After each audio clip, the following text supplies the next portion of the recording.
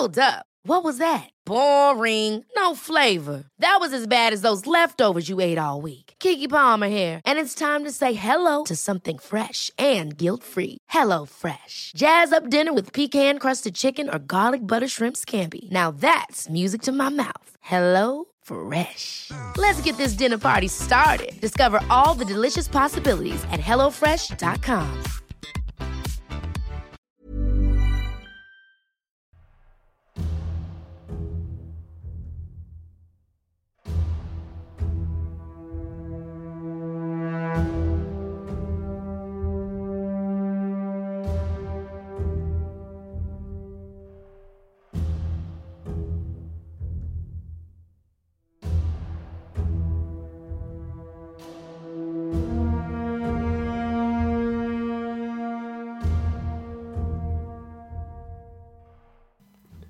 Welcome to A History of Europe, Key Battles, the Battle of Grunwald, or Tannenberg, Part 3 of 4.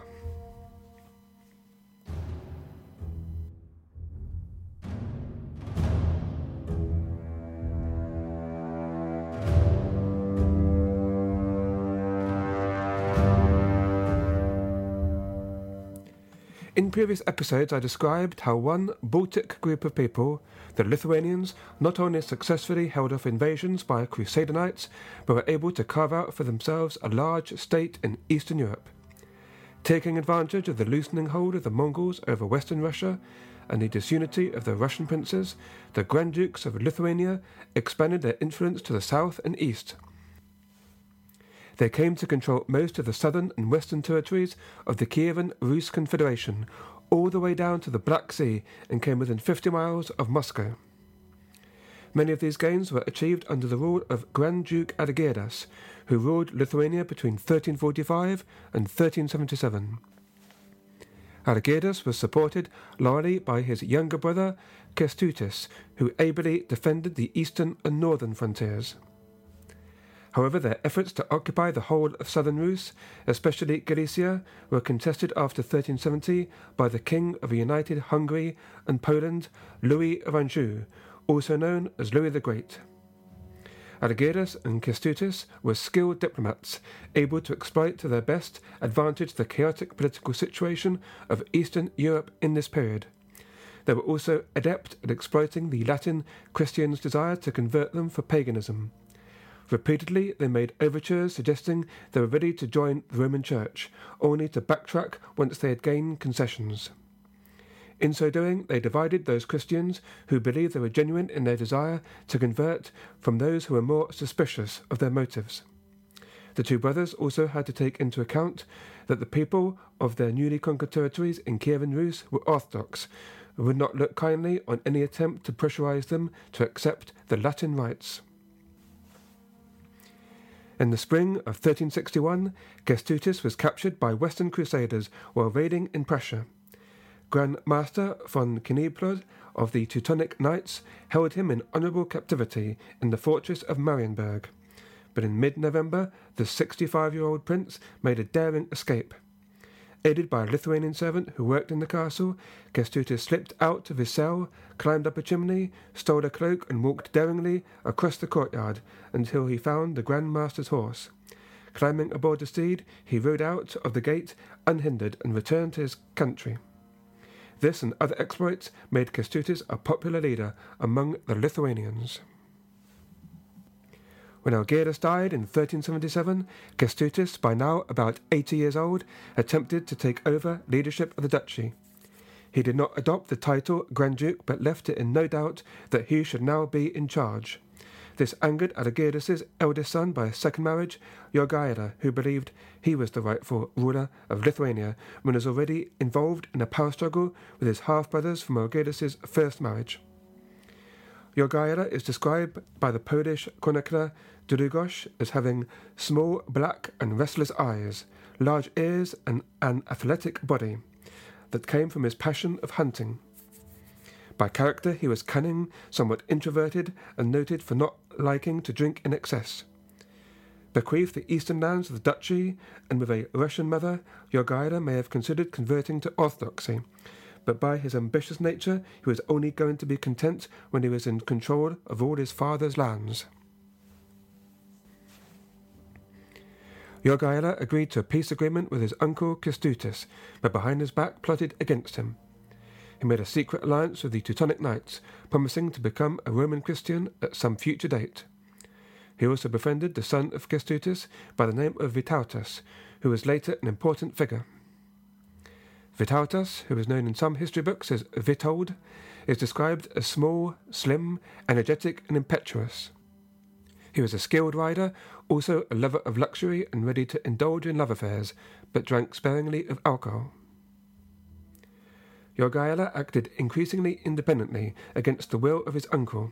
For example, he arranged the marriage of his sister Alexandra to a Polish duke without asking permission from Kęstutis, and he independently joined military forces with the Livonian Order to drive out his half-brothers from Lithuania. In 1381, Kęstutis arrested Jogaila and assumed control of his lands. But at Vytautas' urging, he released Jogaila and allowed him to return to his possessions in the east.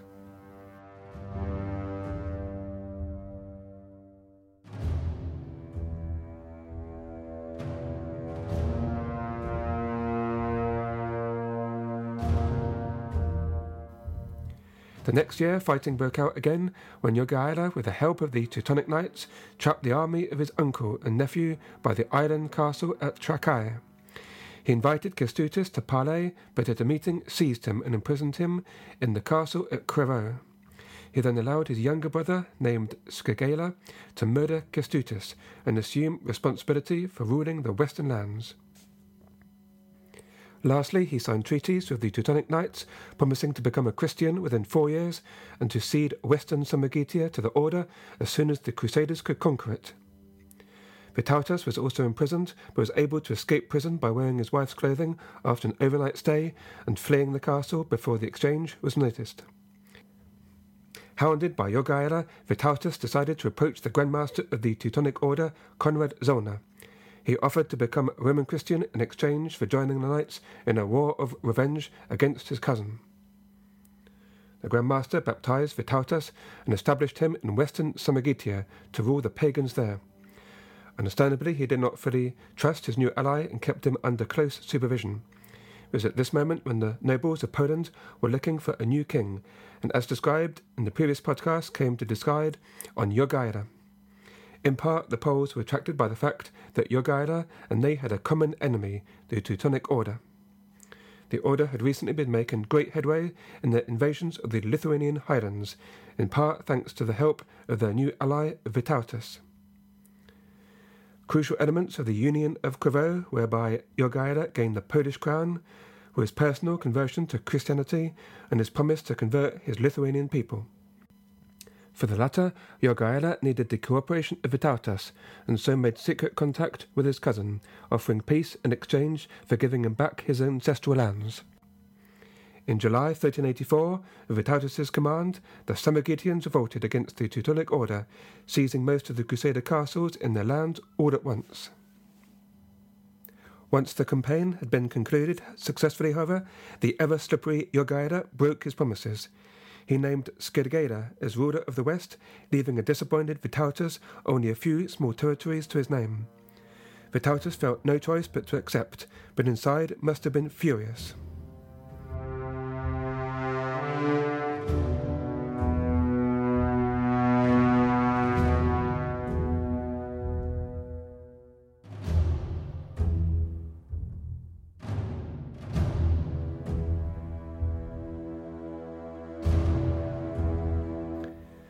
The first task of Jogaila as King of Poland was not in the north with the Teutonic Knights, but rather down south in the opposite end of the kingdom. The regions of Moldavia and Wallachia, both in modern-day Romania, had belonged to Hungary during the reign of Louis the Great. But after Louis's death and the separation of the two kingdoms, the Moldavians made themselves independent and began raising tariffs on goods transported on the trade route between the Black Sea and Poland. Jogaila took advantage of political weakness of Hungary, where the young new king, Sigismund, had to deal not only with unruly nobles, but also the growing threat of the Ottomans.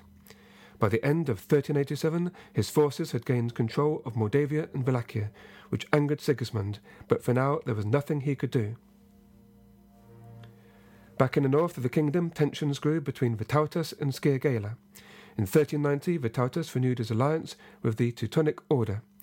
With his active support, Crusader armies marched throughout western Lithuania, capturing the town of Kaunas. Among the Western Crusaders was Henry Bolingbroke, the future Henry IV of England, with an entourage including 11 knights and a contingent of archers. In the summer of 1390, Vytautas led the Crusaders all the way to the walls of the Lithuanian capital, Vilnius. The fighting was fierce, and both Jogaila and Vytautas lost a brother in combat. But after 5 days, the weather turned bad and sickness started to set in among the besieging army. Reluctantly, the Crusaders broke off the siege and eventually returned home. Although some Poles were involved in the conflict between Lithuania and the Knights, relations between the Kingdom of Poland and the Teutonic Order remained good. Neither side had any desire to start a war, a situation reinforced by events. In 1391, a Tatar Khan by the name of Toktamish, having been defeated in battle by the great Turco-Mongol conqueror Tamerlane, sought refuge in Lithuania. He persuaded Jogaila to help him reclaim his lands, but to do so, Jogaila needed peace with the Teutonic Knights. As of yet, few Poles fully trusted Jogaila's motives. Already he had proven his cunning and diplomacy, but the question was he working for Polish interests, for Lithuania, or only for his own? He was a difficult man to work out, as by nature he was quiet and introspective.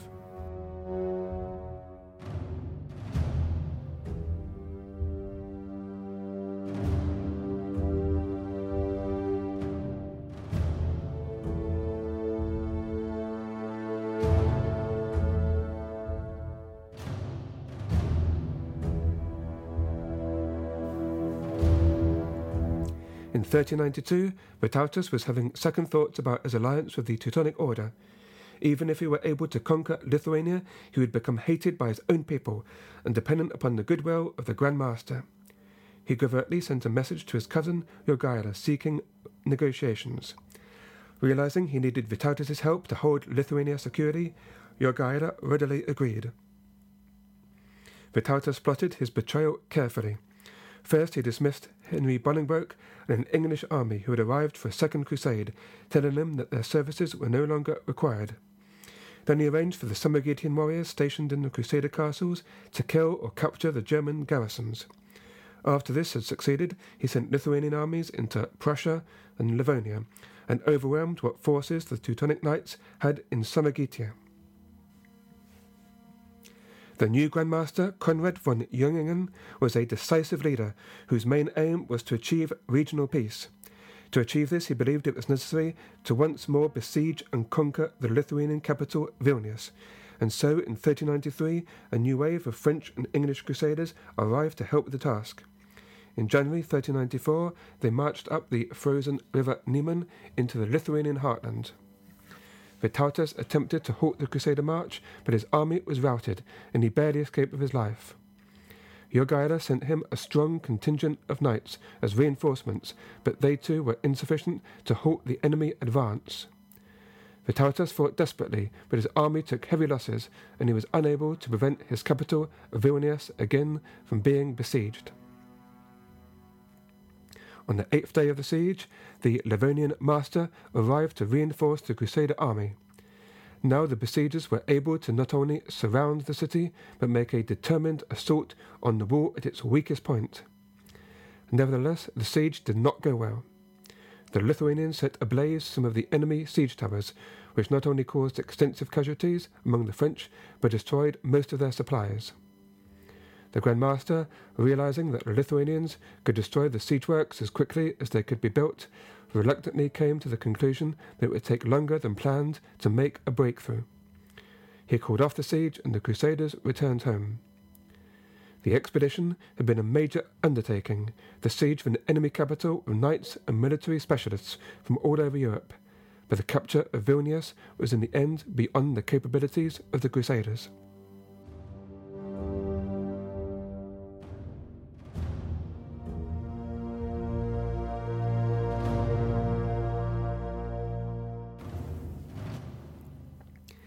2 years later, in 1396, an even greater Crusader army arrived from the west, this time organised by King Sigismund of Hungary to confront the growing danger of the Ottoman Turks.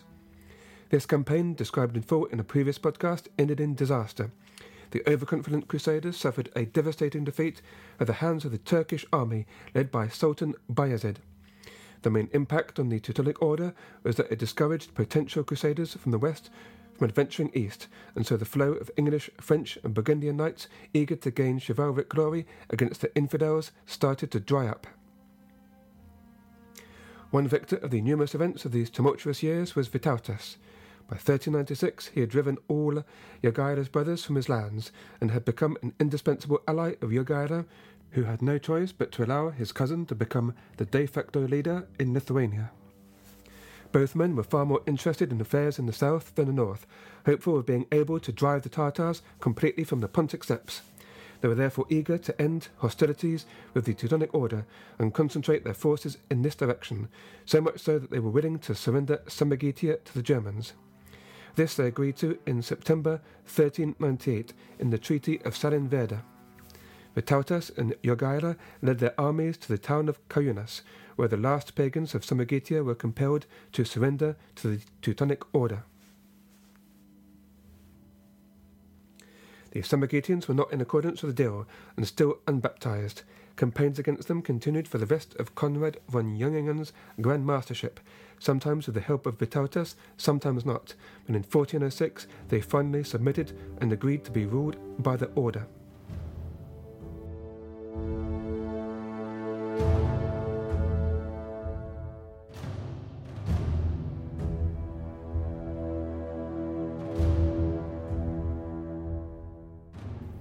In those years, Jogaila and Vytautas worked with the Order rather than against them. In the summer of 1399, a great army of Lithuanians, Tatars, Poles, and Teutonic knights rode out onto the steppe to challenge the domination of Tamerlane there.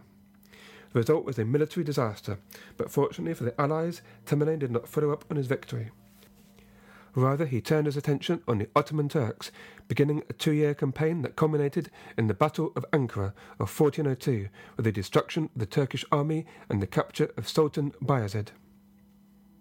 At the turn of the century, in the year 1400, it probably appeared that the Northern Crusades were at an end. The Teutonic Knights had achieved their main goals of the Christianization of most Baltic pagans and the fall of Samogitiya, the final pagan holdout in the region. Grandmaster Conrad von Jungingen was now able to redirect his men's efforts away from the military campaigns and towards a policy of economic development. In Samogitiya and other conquered territories, he undertook a policy of building up a local ruling class who he hoped in time would lead to the voluntary conversion to Christianity of those who still retained their pagan ways. For nearly a decade, there was relative peace between Poland, Lithuania, and the Teutonic Order. This turned out, however, to be the calm before an almighty storm. A storm covered in part 4 of this set of episodes on the Battle of Grunwald, coming up next week.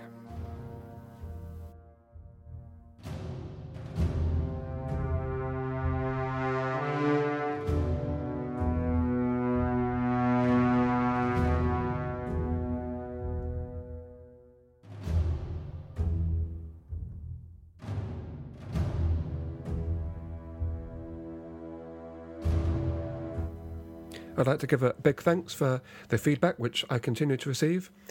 I'd like to quote one email which I recently received from listener Robert.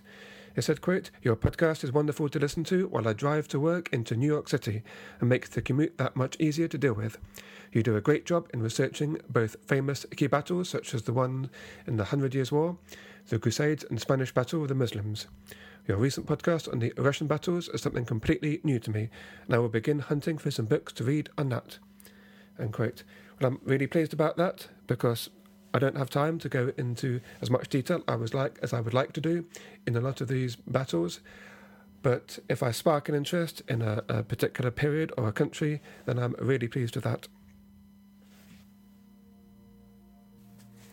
As ever, feel free to get in touch with me on the Facebook page or the Twitter account at History Europe KB, or the blog www.historyeurope.net, or you can write to me directly at carl@historyeurope.net.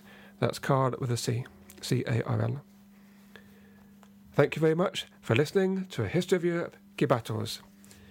I hope you can join me next week for the concluding part of the Battle of Grunwald, 1410. Thank you.